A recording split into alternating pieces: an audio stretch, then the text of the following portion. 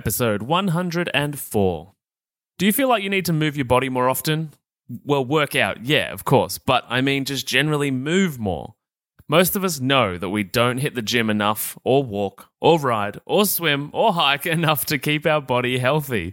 But maybe we would if we had the right mindset around the situation.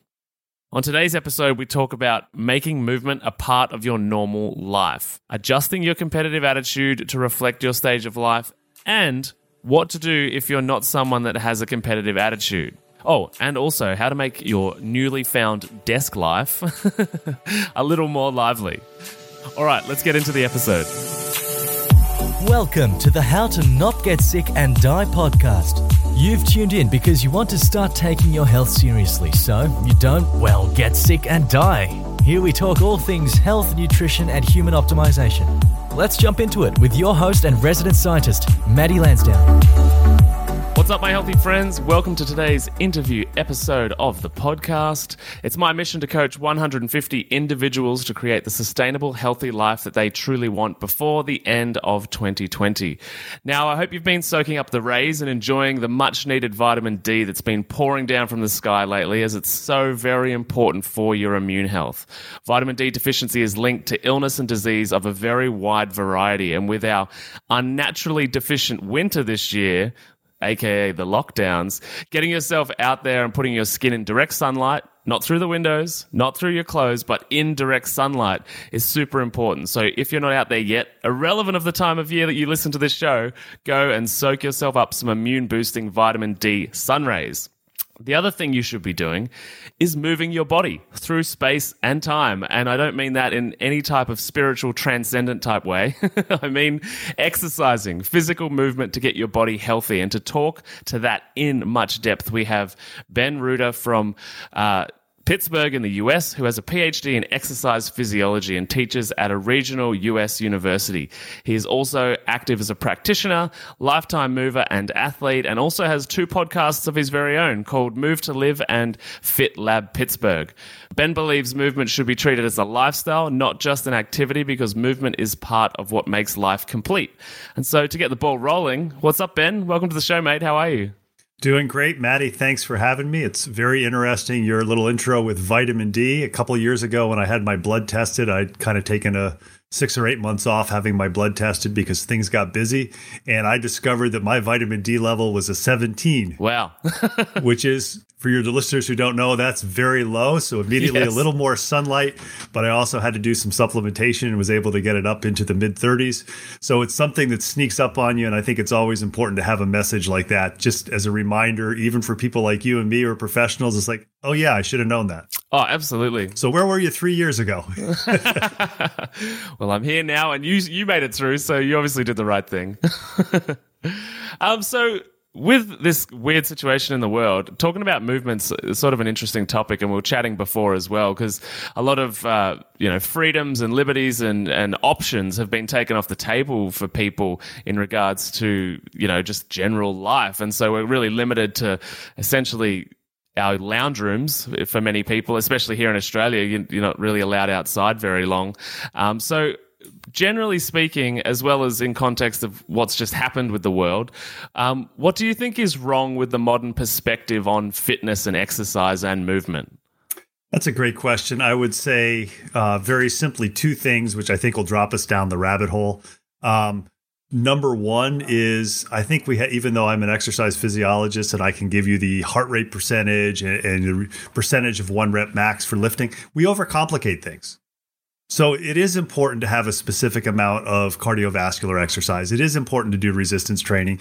It is important to do flexibility training. And you could even make the argument that some sort of mind-body training is important too: yoga, Pilates, Tai Chi. But we overcomplicate it. So if you're not somebody who just geeks out on stuff like this, like me, and from looking at your website and it really makes people go, oh, that's too hard, or ooh, that's not for me. And by the same token, along those same lines, the good thing about social media today is you can get all kinds of information. The bad thing about social media is you can get all kinds of information. And are we allowed to swear on this podcast? Yeah, go for it. one of the things that people don't have time to do is you don't necessarily always have time to be a critical consumer. So you know as well as I do that a lot of the things that you see on Facebook or on Instagram or on Twitter are quite frankly bullshit. Yeah. So people don't know what to think and they do the wrong thing. The second thing that I really think is difficult or why we have this problem is people, when they're children, don't necessarily learn how to have fun with movement. It's so over-organized. When I was growing up, I'm 52. You're a little bit younger from looking at your bio, but you're still not a spring chicken quite. I didn't have play dates. Mom and dad say, get the hell out of the house and don't come back until supper time. Let us know if you're going to be later. If it was baseball season, we were throwing the baseball. We were building tree forts and doing things like that. So now you have these, it's a different world, but you have these organized events. And there are some kids who just aren't ball and stick type people. Yeah. They're just, maybe they don't have the motor skills to do it. Maybe they're not one of those competitive people who likes to be on teams or likes to compete. So we're not really set up, at least in the US, I can't speak for Australia. We're not really set up for that kid or that adult who goes, I just want to move. I don't want to necessarily compete or do things like that. And one of the things I've noticed with friends of mine who have kids, I've got a couple of people who have kids who have grown up and I've known them for 15, 20 years. And these are people who are movers. They bike, they swim, they kayak, they do things like that. Their kids never did ball sports just because they weren't interested. Now their kids are young adults and they bike, they swim, they kayak, they go hiking. So what the parents have done, rather than saying, hey, go play baseball or go play cricket or go play rugby or Australian rules football, is they've kind of shown by example. It's like, look, you can move and moving can be fun, even if it's just taking a walk. So I think we've overcomplicated it. And we've also haven't taught kids that, look, you don't have to move with the purpose of getting a workout in to get the benefits of moving. Yeah, it's not putting it into just 1 hour slots of the day where you have to be this person that you're not by like forcing yourself to be competitive and like push through the pain. It's just, create a lifestyle where you enjoy the experience of enjoy experiences and movement's just a byproduct. It is. One of my good friends when I was getting my doctoral degree at Auburn University was a psychology professor. I actually met him in the pool. I don't remember how, and we got to be great riding buddies. And he retired to Salida, Colorado. And a few years ago, I went out to visit him and his wife.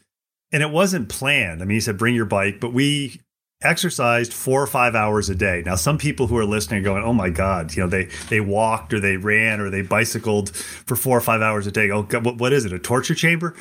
But it wasn't really that. I mean, it's, when we get together, we did that. We did some stuff with his wife, some hiking, who's big into it too.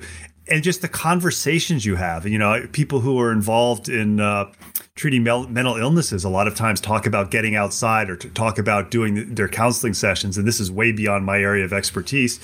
But taking a walk or doing something, because rather than sitting behind a desk and say, so Maddie, tell me your problems, it's a more organic, natural conversation. In the same token, I've got a good friend of mine also that I met when I was in grad school, and I was at a conference a few years ago, and he happened to be stationed. He's in the military in the same city. And he said, hey, let's get together and go for a run. Hadn't seen him in 7 or 8 years. We got together for a run at like 5:30 in the morning. Hadn't seen him in 7 or 8 years. So we show up at this strange park. And it was like we never missed any time. It wasn't a workout. It was just kind of like, hey, let's catch up.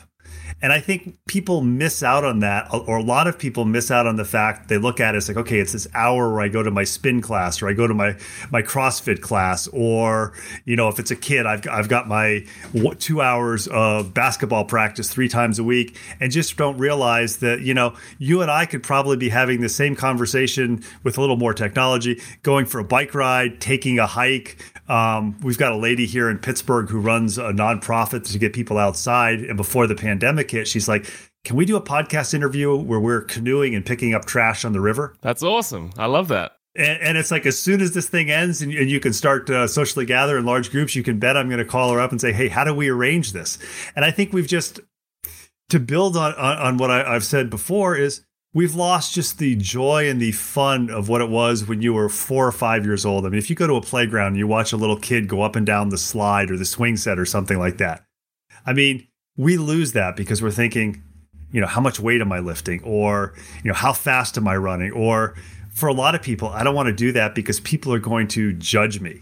And I know one of the pre-interview questions you sent me is, why do people not get into fitness, or why can't they get into fitness? Because we try to put them as a square block in a round hole, rather than giving them all these opportunities in children to experiment and try these different things.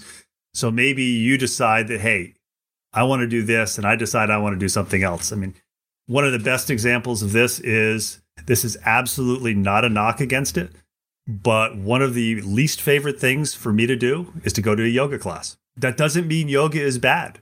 It just means it's not for me. And too many people are saying good, bad. Yeah. So then the people who are relying on the experts are saying, oh, well, I'm not doing the bench press workout, or I'm not lifting free weights, or I'm not running a marathon. Like, one of the big things in running in the US is, or in triathlons, and I know triathlons are big in Australia, one of the things is, if you're a triathlete, somebody will say, oh, have you done an Ironman? Yeah. You don't have to do an Ironman to be a triathlete. You can do sprint triathlons. Anybody who's involved in track and field, nobody walks up to the 100-meter or the 200-meter runner and says, hey, what's your marathon time? Because they recognize that there are different events or different activities for different people. And I think we've missed out as a westernized society of saying, hey, find some things that are fun, find some things that are enjoyable. I tell a lot of the clients that I work with personal training, with resistance training and functional movement and correcting movement impairments, like, look, this is the stuff you do so you can do the things that you want to do, whether it's bike, whether it's play golf, whether it's play tennis. I got a question for you, and potentially as a male that's potentially got the past of being competitive as well. I've noticed this as so I'm 31. I've noticed this as I sort of got a bit older and started realizing that my physical capacity was not what it used to be. And I'm very much driven by competition.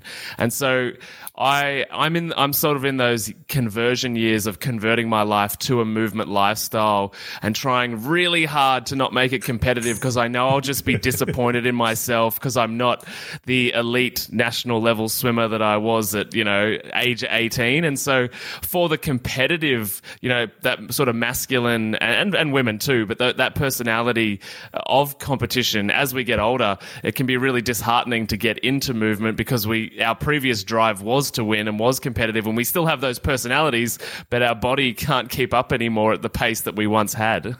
Yeah, I've got a one client who's in his early 60s who one of the comments that he's made to me more than once is, the shit that they talk about when you get older, how recovery takes longer, it's actually true. It is. I think, this is, and you see this here in the United States when you talk to, or you see articles from especially from former football players, American rules football, not Australian rules football, and basketball players, all their life until they're in their early 30s or maybe even mid 20s is like performance. And then they stop because they're not good enough. They have an injury, and they don't know what to do. I mean, the tremendous amount of mental health issues and people going bankrupt, people, just losing focus in their life because nobody's ever given them the skills. So I think two things to think about with that is, first of all, just overall, I mean, I know one of the things that I remember from my basic psychology class in college way back when in the last century, is, at some point in time, there was a study that was done in the United States Olympic Training Center. And my numbers are going to be off on this. And they said, if you could win an Olympic gold medal, but you'd be dead in 5 years, would you do it? And I think you can imagine, as a former elite level competitor, absolutely, inevitably, a very high number said absolutely, I would have 100%. Said that. Yeah, and I don't think it's surprising. I had a great interview for one of my podcasts, Moving to Live, with the guy who's involved with coaching education. He directs a master's degree program in coaching education. And I'm going to get it wrong, so Brian Garrity, I apologize. It's either Denver University or the University of Denver out in Colorado. I get it mixed up. And he had a great comment just as we were chatting. He said, athletics is not necessarily healthy. And I think we forget about that because when we think about athletics, we think about those elite levels. Oh, I want to be like a Michael Phelps, or I want to be like, there's some great older Australian swimmers. We forget that the people who can do that, the people who can win the world championships, the people who can win the Olympic gold medals, those are special people. And I say that in a positive way. They are so focused. They have such physical gifts and they work so hard, but they are like the extreme of the extreme. If you look at a bell curve, they're way off on the end. We've all seen the statistics of the likelihood of a high school player in the United States going and getting a college scholarship. And then the likelihood of somebody getting a college scholarship of playing professionally, and then of playing professionally of actually being good enough to be a Hall of Famer. And the numbers get smaller and smaller and smaller. So on the one thing, the competition is good, but I think we need to do a good job of teaching people how to use the competition and make it healthy. And absolutely, when you're 18 years old, when you're 19 years old, if you're an elite level swimmer, if you want to be the best you can be, that's your focus. You're focusing on how good can I be? What do I need to do? I need to break up with my girlfriend so I can potentially make the world's team? Absolutely, not a problem at all. Whereas now you may go, well, I don't know if I want to do that. I can't drink beer anymore. I can never have a beer, or I can never, whatever it is. If it potentially improves your performance, you're going to do it. When you get a little older, or maybe not a little older, you get a little bit more insight, you can still be very competitive. There are a fair number of former elite level swimmers, even medalists, who are swimming comparable times in their 30s and even 40s in master swimming with less swimming. It doesn't mean you're necessarily going to be able to beat their time, but if we can somehow counsel people and coach people as they're doing these things as competitive as saying, teach them to use that competitiveness and to have realistic expectations. I know when I trained when I was in graduate school for my first Ironman. I'm a exercise physiologist. I was a runner. I was a biker, not a swimmer. That was my least favorite aspect. But one of the things that I did that was absolutely the best thing that I did for my first Ironman, here I am, a PhD student, I hired a coach. And I remember it was an October race, and I knew the guy from when I lived in Atlanta, Georgia, and I was about 2 hours away in Auburn. And I said, I want to hire you, Jay. Sure, no problem. And this was in like March, races in October. I said, what do I need to do? He said, just be able to run for 3 hours, bike for 4 or 5 hours, and I'll contact you when it's time. About 14 weeks before the race, he contacted me. Had a good program. One of the things I remember saying to him partway through, I was like, Jay, this is a problem. It's like I'm on the bike and I'm riding, and like the first 90 minutes, it's like, I hate it. My butt hurts, my neck hurts, my back hurts. I'm getting off the bike. I'm making excuses to go to the bathroom to adjust my seat height. It's like, this isn't working. Something's going wrong. He goes, well, how do you feel after that? I said, I feel good. If I can get through 90 minutes, I can ride for 6 hours. It's not a problem at all. He said, well, how long is the swim going to take you? I said, I don't know. An hour and 10 minutes. He goes, okay. So then you're going to have an hour and 10 minutes. It's a long transition area. You're going to get on the bike. Do you want to feel good like 60 minutes into the bike, or do you want to feel good 4 hours into the bike? And what that gave me is it was somebody who didn't have that emotional investment in it. To some extent, he had an emotional investment because we were friends and I was paying him also, but he doesn't have the emotional investment that I had as an athlete, not near at the level that you were at. So one of the things that I think is really important to people who do long-term movement is maybe they're not involved in team sports or group exercise, but they have people who they can use as sounding boards. If I can tell another story of that, I've got a good friend of mine who I'm not going to name, who is a very, very gifted athlete, very good as a junior bike racer, very, very good as a triathlete, not elite level, but amateur level. And I remember when he was like 25, 26, he sent me an email and he said, This was back in the mid 2000s when anti-aging was big. I don't know if that was ever big in Australia with a lot of the ease of getting a testosterone prescription, no matter what, the ease of getting other versions of synthetic testosterone. And he said, what do you think about this? I've got some friends doing it. I see they're blowing me away on the bike. They're recovering better. They're doing better.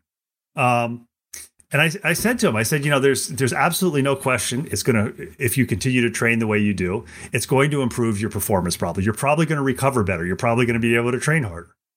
I said, but the thing you have to ask yourself two things. I said, number one, so you knock 8 minutes off your Ironman time. You're an age grouper. So what? What's it going to give you? I said, number two, you've got 2 young boys. Right now, this is banned without a therapeutic exemption. You're not going to get a therapeutic exemption. So if you take it, what are the chances of you getting caught by USADA, which is United States Anti-Doping Agency, associated with WADA, the World Anti-Doping Agency? I said, if you test, you're going to fail. Yeah. You're going to get banned. What kind of a message is that sending to your kids? Yeah. And we had a really good conversation about that. And I think one of the things that the people who excel, who are so super competitive, is either they have a really good coach who introduces them to somebody like that, or hey, they have somebody in their entourage who is looking out for them and not looking out for what can I get out of this. And, sometimes it doesn't have to be a professional. Sometimes it can be a good friend. Sometimes it can be a parent. And I think one of the things that we miss out, I've actually got another shameless plug for people that I interview on my podcast, because they're the most important people.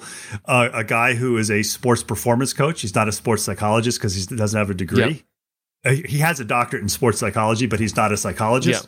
Yep. Is the importance of having somebody who can look at you and be honest with you and say, look, Maddie, you're 32. You need to get your head out of your ass. Now, there's different ways of saying that, totally. Knowing who the person is. But I think one of the things that we've done as a weakness, at least here in the U.S., it's a weakness if you're as an 18-year-old. And I think Michael Phelps has just come out with this to stay with the swimming thing, is he's talked about his mental struggles.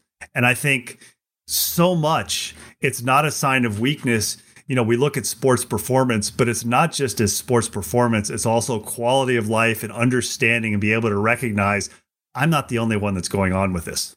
Absolutely. And I think in its kind of entirety, what you've just talked about is possessing emotional maturity, either within yourself or to be able to outsource that maturity to a sounding board that you trust. And the thing that you mentioned about elite athletes being on the very, very end of the bell curve, outliers, is that their personality types arguably fall into some pretty extreme, psychopath, sociopath personality types. And emotional maturity is having the awareness that there is more to life than competition, whilst it might be important in, the context of where you're at right now. But, relationships are important, food's important, being at family gatherings is important, and they all contribute to the emotional experience of what life is. And so I guess going through a period of your life where you're super focused on one thing, be it business, be it sport, be it whatever, is going to have a cost somewhere else in your life. So I always think of these things as a trade.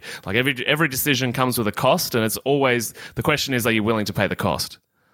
And I know here in the U.S. In the spring we had the ESPN docuseries, The Last Dance. I don't know if you've seen that in Australia yet. It was 10 parts. Yeah, I have. I watched it. And I mean, one of the things you saw in the media is people saying, well, Michael Jordan's an absolute jerk. And what I took away from is like, well, he may or may not have been, but if there's ever a question of what does it take to be, one of 2 or 3 players in the running for the greatest of all time in basketball, right there's your example. And you may not like him. You may not like the way he comes off. He may not like it, but that's probably what it takes to be that good and be that dominant. And I think for a lot of people, they were surprised at that because, all they see is what you see on TV. Or when we see the Olympics every 4 years, we see the swimmers come out and just, because I'm an American and because he won a lot of medals, I'll say Michael Phelps. You see what Michael Phelps did for 3 or 4 Olympics. And they don't realize that he was doing things like, not things like that, but he was training basically since he was 8 or 9 years old to do that. Yeah, absolutely. The commitment is insane. And maybe it's because I'm one, a male, and 2, been in sport and around those kind of guys before. But like, I wasn't surprised by that documentary at all. I was like, of course, to be the most elite on the planet, you have to be absolutely savage. Like, You know, the nice guy finishes last thing kind of rings true in my mind. There's like, you know, and everybody sees the interviews and stuff and forgets that behind the scenes, this person's personality is more ruthless than any person you've ever met in your entire life by about 100. And just kind of with our chatting here, I think that brings into the fact that what we've done in the organized activities for those of us who are not elite is, you know, how often have you read on social media about the 30-year-old man boot camp class or the women who are doing whatever the class is, and they talk about crushing it or training like professionals. Yeah. And it's like, no, you don't want to do that. I mean, because the professional wants to push it where they're going that razor edge, where if they're perfect, you go, wow, that was a really great performance. And if they're not, it's like, who the heck is that schmuck in lane 3 who just finished in last place? It's like, I thought he was supposed to be good. You know, our goal as movement professionals or as health professionals is to use movement, to use exercise to just enhance people's quality of life. Now, granted, people like you who are a little more focused or a little more competitive, you know, I may be 52, but I'm still saying, you know, I want to do certain events. You know, I want to do a rim to rim run or hike of the Grand Canyon. There's things that I want to do that are competitive. And I think I can do pretty good times. Am I going to probably be able to run as fast as when I was 24? Probably not.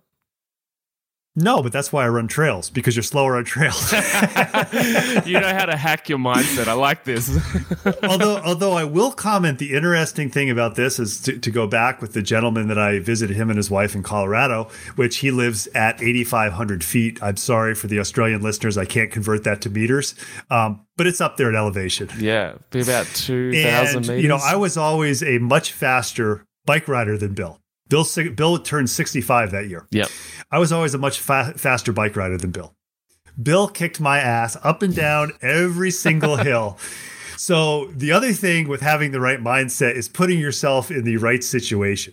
So, you know, if you think I'm going to swim against some young gun and I want to be a little faster, then do something that puts you, if you're really good in waves, do an open water swim. If you're really good in cold water, do a cold water swim. If you're really good, if there's sharks in the water, no, I'm not going to say that. Well, we are in Australia over here. The whole thing I think people forget about is, and I don't know for sure, but I would suspect if you look back when you were swimming at an elite level, many times it wasn't all that fun. Many times it was a drudgery. You know, the overwhelming picture is, you know, when you did well in a competition, but when you got up at 4:30 or 5 o'clock in the morning and you realized that you were going to go to the pool and you were going to swim, you know, 8,000, 10,000, 12,000 meters, and you were going to have to come back that afternoon and do it at the same time, it wasn't fun, because it isn't fun unless you are really, really warped. So picture this, right? Unlocking your potential, conquering emotional eating, and gaining insights directly from a health and nutrition expert such as myself. That's what we do inside the Healthy Mums Collective Facebook group, which is currently free to join. If you've ever felt trapped by food challenges, struggled with maintaining a healthy lifestyle, or yearned for a community that understands the reasons why you've yo-yo dieted for years, then there's a new chapter waiting to be written. And this is your chance to start writing it by joining us all on Facebook Lives, on engaging posts that push you out of your comfort zone and into growth, and Q&A sessions with me. All of this works as a platform to begin changing your emotional eating problems for good. Oh, and also, as a special gift, you'll receive my transformative How to Turn Food into Self-Confidence ebook. And that's also for free.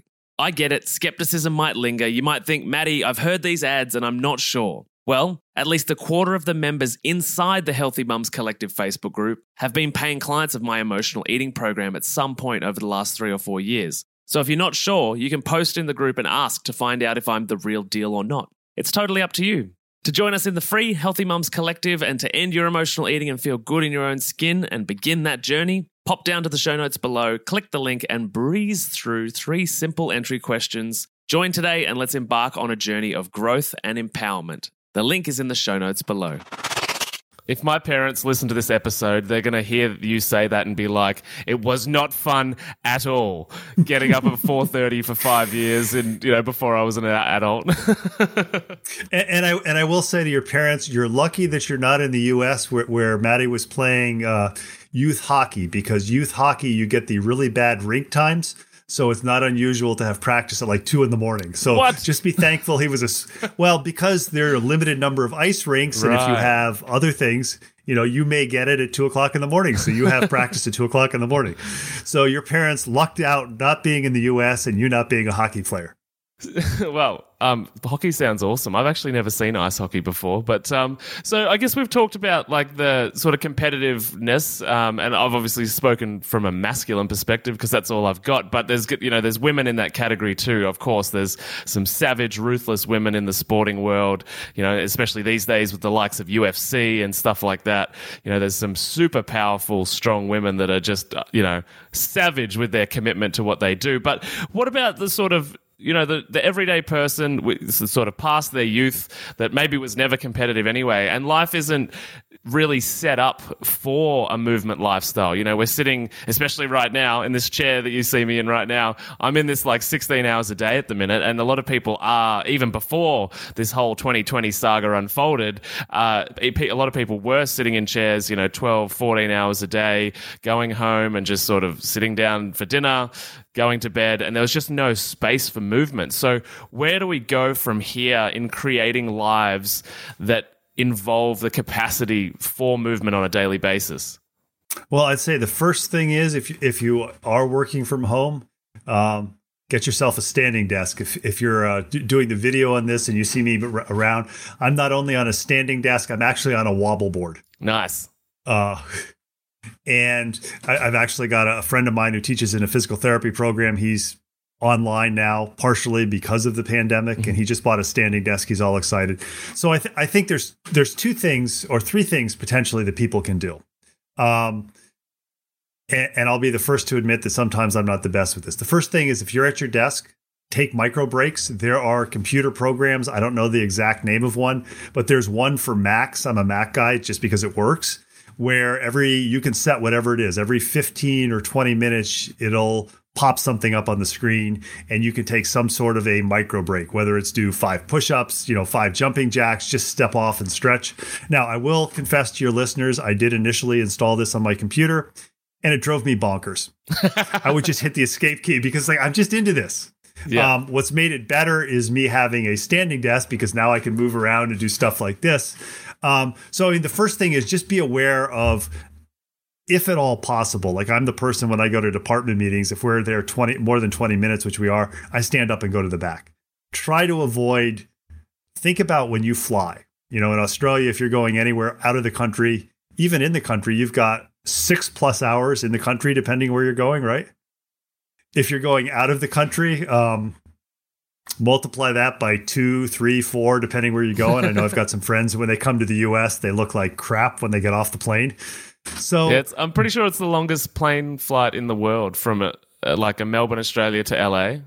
Yeah. And I've done it a couple of times and it was like 17 hours. Yeah. So think about how you felt when you got off that plane. I mean, it doesn't matter if you were flying first class in the nice incline seats.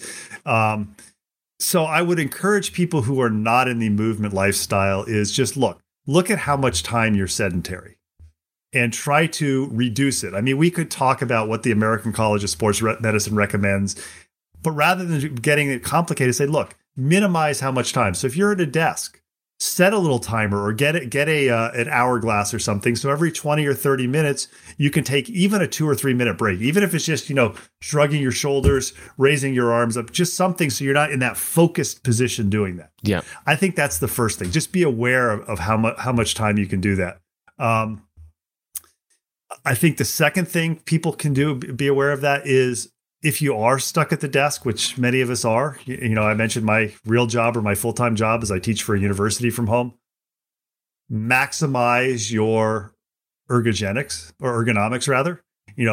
If you're somebody who thought, this pandemic isn't going to last that long, I'll be back at the office. I think at least they're saying in the US, I imagine it's the same in Australia, there are a lot of offices that are finding out it's like, you know what? We can have people at home and they're just as productive, so we're not going to bring them back into the office. So if you're hunched up in the corner of your love seat or you're hunched over the dining room table, figure out what you can do to put yourself in a better position, because Think about it. Would you rather ride, and I'll be wrong with the names of the vehicles because I don't know Australian vehicles, but, would you rather ride, and I'm 6'2", so I would much rather ride around in a Cadillac for a long drive than a Porsche 911, even though a Porsche 911 would be a heck of a lot more fun. Yeah, I know. So, think about your position that you're putting yourself in the majority of the time. Like here in the US, people ask me all the time, I drive Jeeps, and they say, well, why do you drive a Jeep? Because the seats are the most comfortable seats for me. I mean, I like everything else about it too, but the two vehicles that have the most comfortable seats in the world for me, and I've actually gone to auto shows and sat in different vehicles and gone, yeah, this one sucks. This one is no good. Like, I think the Mini Cooper is really cool. I can't sit in it because it's uncomfortable. Yeah. My head actually hits the roof. Me too. But the two vehicles that are most comfortable are the Jeep Wranglers or the Jeep Gladiator pickup trucks and the Mercedes G-Wagon. So I'm not rich enough to afford a Mercedes G-Wagon. So if I want to have a comfortable vehicle, it's a Jeep Wrangler. Yeah. So these are things, I mean, people always say, well, this is what I got. This is, I don't have it. You don't have to buy a fancy standing desk. You don't have to buy a fancy desk. Cardboard boxes can give you a good idea. Here, Facebook Marketplace, or here in the United States, Craigslist, a lot of times people buy stuff and then they get rid of it. So use a little imagination. People say, well, I don't know what to do. Ask an expert like you or me, read blogs that are online and get an idea, and realize that, if you spend 4 or 5 hours researching this, it can pay dividends down the road. I mean, when I got my standing desk, I thought, well, I'll spend some time sitting down. I'll spend some time standing. I haven't sat down at the desk since. I don't even know how to put it down anymore because I just realized, this is good because I'm standing on a wobble board. And when it gets uncomfortable, it's time for me to put the headphones down and walk away. Yeah. I'm standing, so it's a little more active. And I know that there are times that I get focused. It's like, okay, I need to stop because my low back's a little sore. Yeah. So the first thing is optimize your ergonomics. And I mean, there's a lot of articles out there. It looks like this is going on for a while. The second thing is figure out what type of a person you are. Are you a social person? Are you the one who likes to be at the pub all the time talking? Or are you the one who likes maybe one or two people? Like my ideal, I've gotten my girlfriend into biking, and like my idea of an awesome workout is one or two other people and a hike or a run or a bike, or alone. And I mean, a lot of my best ideas, like if you told me 3 years ago I'd be talking to some guy from Australia on a podcast, I'd say you're full of crap. Here we are. But here we are. The ideas came, just the idea, there's a book out there on forest bathing. There's things about nature baths. I don't know if you've talked about that, but just the idea of being outside, just walking, just experiencing, for some people just gets those creative juices flowing. For other people, the idea of a creative juice is, some sort of like F45, which I believe started in Australia. Yes. Large group classes, people yelling at you, encouraging you. It's like, I'd want to throttle that. So figure out what type of a person you are. Yeah, I'm a big fan of the logic of working. It's the same with nutrition and fitness as well, is that work with your personality. I think a lot of people look at, we kind of talked about this in the beginning, but a lot of people look up to these stars or Instagram models or, whatever, and they're like, I have to do what that person's doing, but they fail to recognize that I don't have the same personality and therefore their regime will totally fail for me. And so, yeah, I think working to the strengths and weaknesses and setting things up to your personality is essential for success with nutrition or physical movement. Yeah, I was actually, just before I got on this podcast with you, I use an app called Lose It. I mentioned to Lisa, my girlfriend, I said, yeah, it's been 768 straight days of me tracking my diet. Now, on the one hand, if somebody has a propensity for eating disorders or disordered eating, that's absolutely the wrong thing for them. And I know some people look at me and they go, that's crazy. Absolutely. But for me, it's like, okay, this lets me know. Why do I feel like crap? Yeah. Oh, no wonder for the last 3 days, I wasn't taking in enough kcals or my protein intake was low. So for me, it's a tool. And for me, it's kind of, it keeps me accountable. It's like, do I want that extra glass of wine?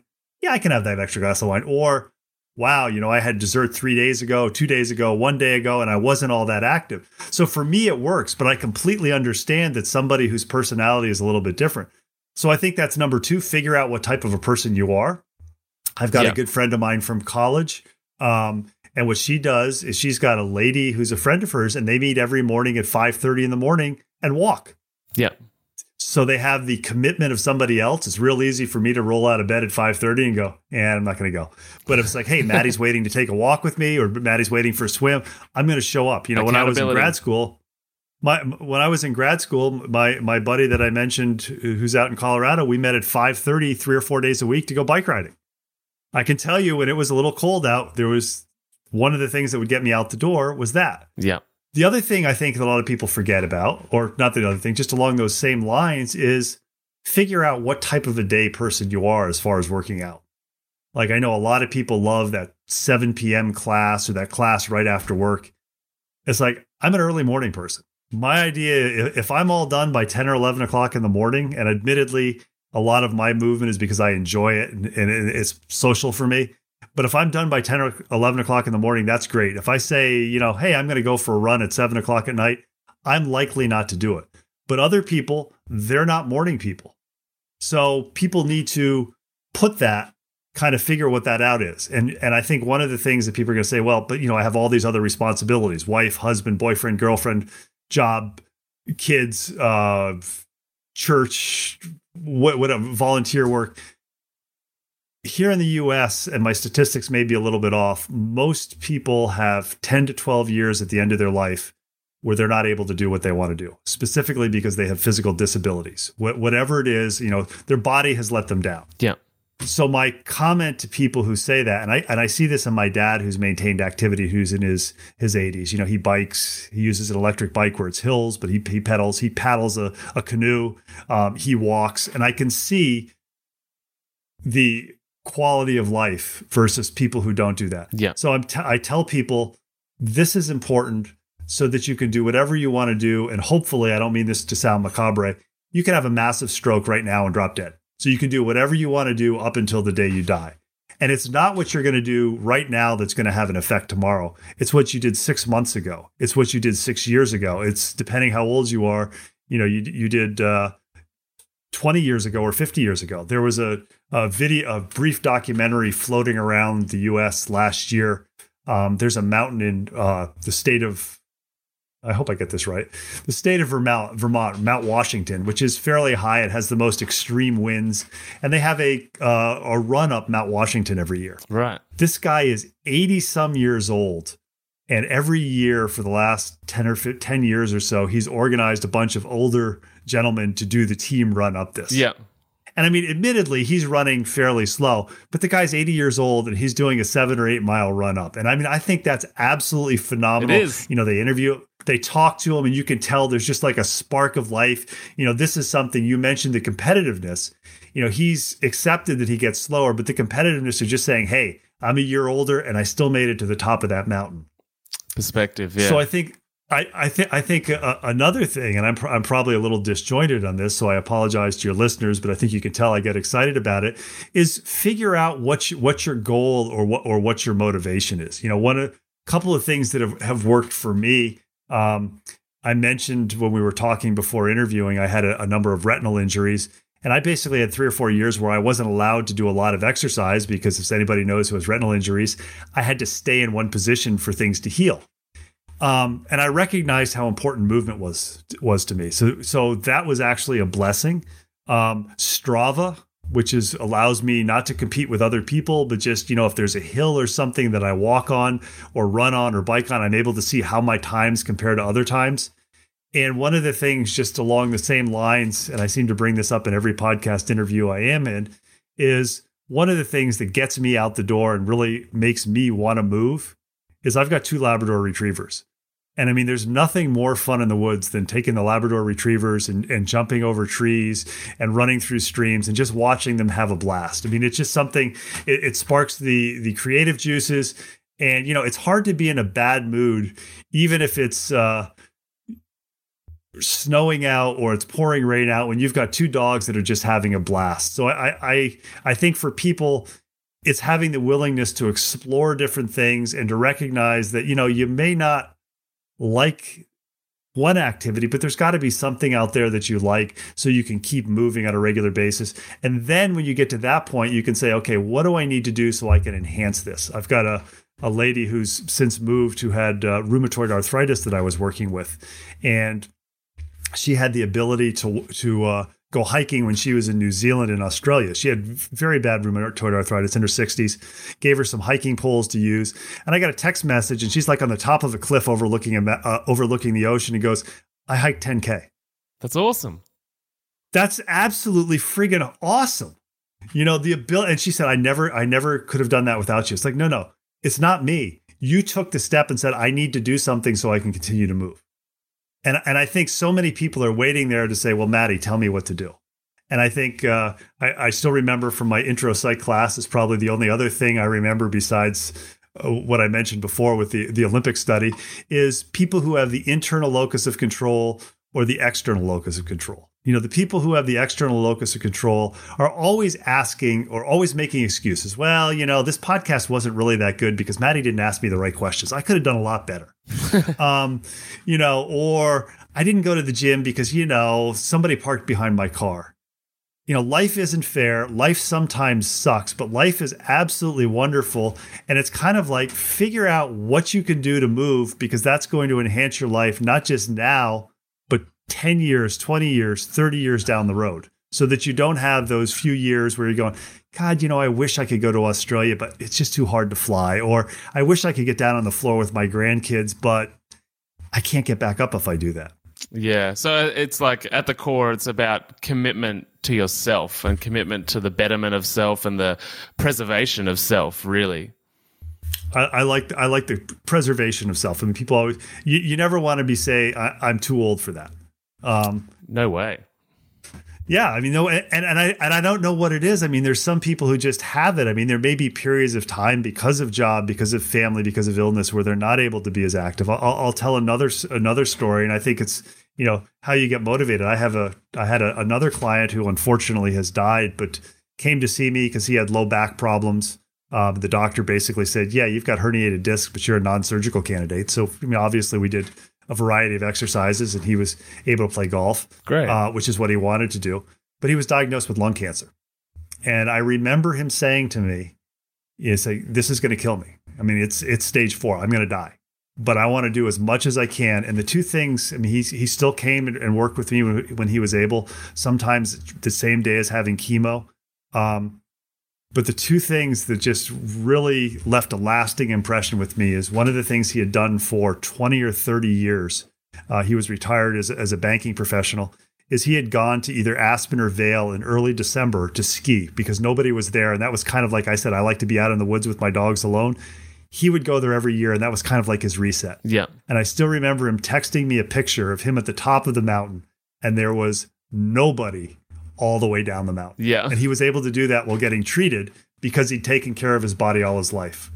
The other thing is, when he was in hospice, his granddaughter came to visit him, and he was very feeble then, but he was able to use his granddaughter's stroller as a walker to push his granddaughter down the hallway. The next day he died. Yeah. Which is horrible.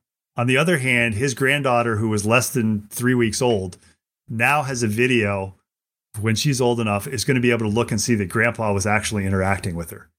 And if he was somebody who hadn't made a commitment as a busy white collar professional, 6 figures easily, if not 7 figures, if he had not made the commitment, I'm going to take care of my health, he would not have had the strength to do as well as he did with the cancer treatment and survive as long as he did. Yeah, absolutely. And that's always left a lasting impression. It's kind of like, if you've got that sort of attitude, whatever life throws you, you can deal with it. I totally agree. And I think you've dropped a heap of great knowledge and content today, and I'm really grateful for your time and energy today as well. And so, because the listeners will probably want to get a bit more of you, where can they find you online? I tell people this is the easiest way. I've got 2 podcasts, Moving to Live and FitLab Pittsburgh. But the easiest way to get all the links and the easiest way you're going to remember it is go to Instagram, FITLABPGH. Mm-hmm. We link to all of our podcasts from there. The other thing that we do here in the Pittsburgh area is 3 times a week, we do a 1-minute movement tip lifestyle hack video.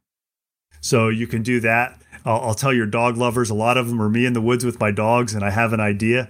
And our whole idea, or our whole ethos is twofold. First of all, we want to break down the knowledge silo. So we're going to get you on the podcast, Maddie. Just anybody who's involved in the movement field. This is my little shill.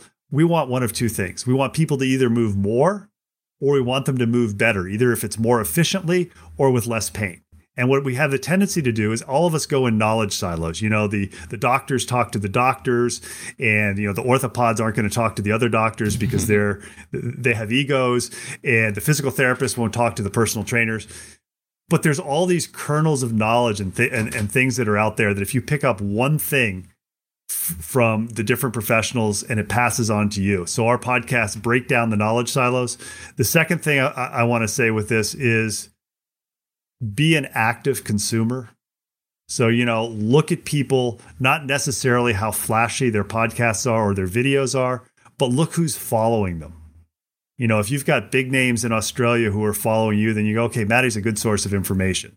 And I think one of the things, in addition to us doing a bad job with kids, as far as teaching them that it's okay not to be competitive like you were and like I was, although not at the same level, is we've done a bad job of teaching people how to be consumers.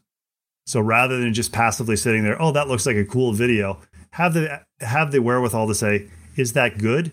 And I think the best thing to do with that, all of us have this, find yourself 1 or 2 experts who you can pick their brain.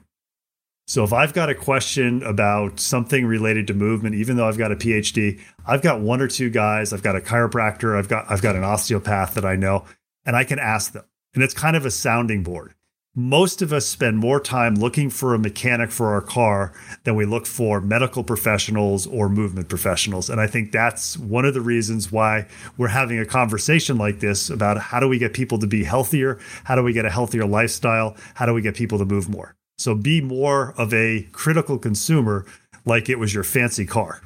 Yeah, absolutely. And for everybody as well, I'll put all of your links and handles and whatnot in the show notes below. So for anyone listening, if you've enjoyed this or you think that a friend or family member will benefit, send it over, share it with them, or take a screenshot and put it in your social media story and tag both myself and Ben so that we can see who's watching or listening to the show, and we'll give it a share as well. And so to wrap up, Ben, I always ask this final question, which you might have already answered, but what is one piece of health information you wish more people knew about? Just move. So I wish more people would say, I'm going to make a commitment to just do something as simple as take a 10 or 15 minute walk every day, or do a 10 or 15 minute yoga routine or something like that, which there's all kinds of great things on YouTube if you happen to be locked down like you are in Australia. Just make a commitment to say, if you can do that 80% of the time, you're way ahead of the game. Awesome. Well, thanks so much for being on the show, mate. I'm really been grateful for just this conversation. It's been really great, and I hope that things are okay over there in the US where you are, and that we can organize another podcast soon. Always enjoy talking about moving, and I had a great time on this. Awesome. Thanks. We'll catch you later. Thanks for listening to the How to Not Get Sick and Die podcast. If you love this episode and health information is your thing, then please consider subscribing to the show. And when you're done, head over to iTunes, Google Podcast, or whichever app you use, and we'd be grateful if you could leave us a 5-star rating and write a review sharing your opinion on the show, as it really helps the podcast grow. Thanks so much, and I'll see you on the next episode.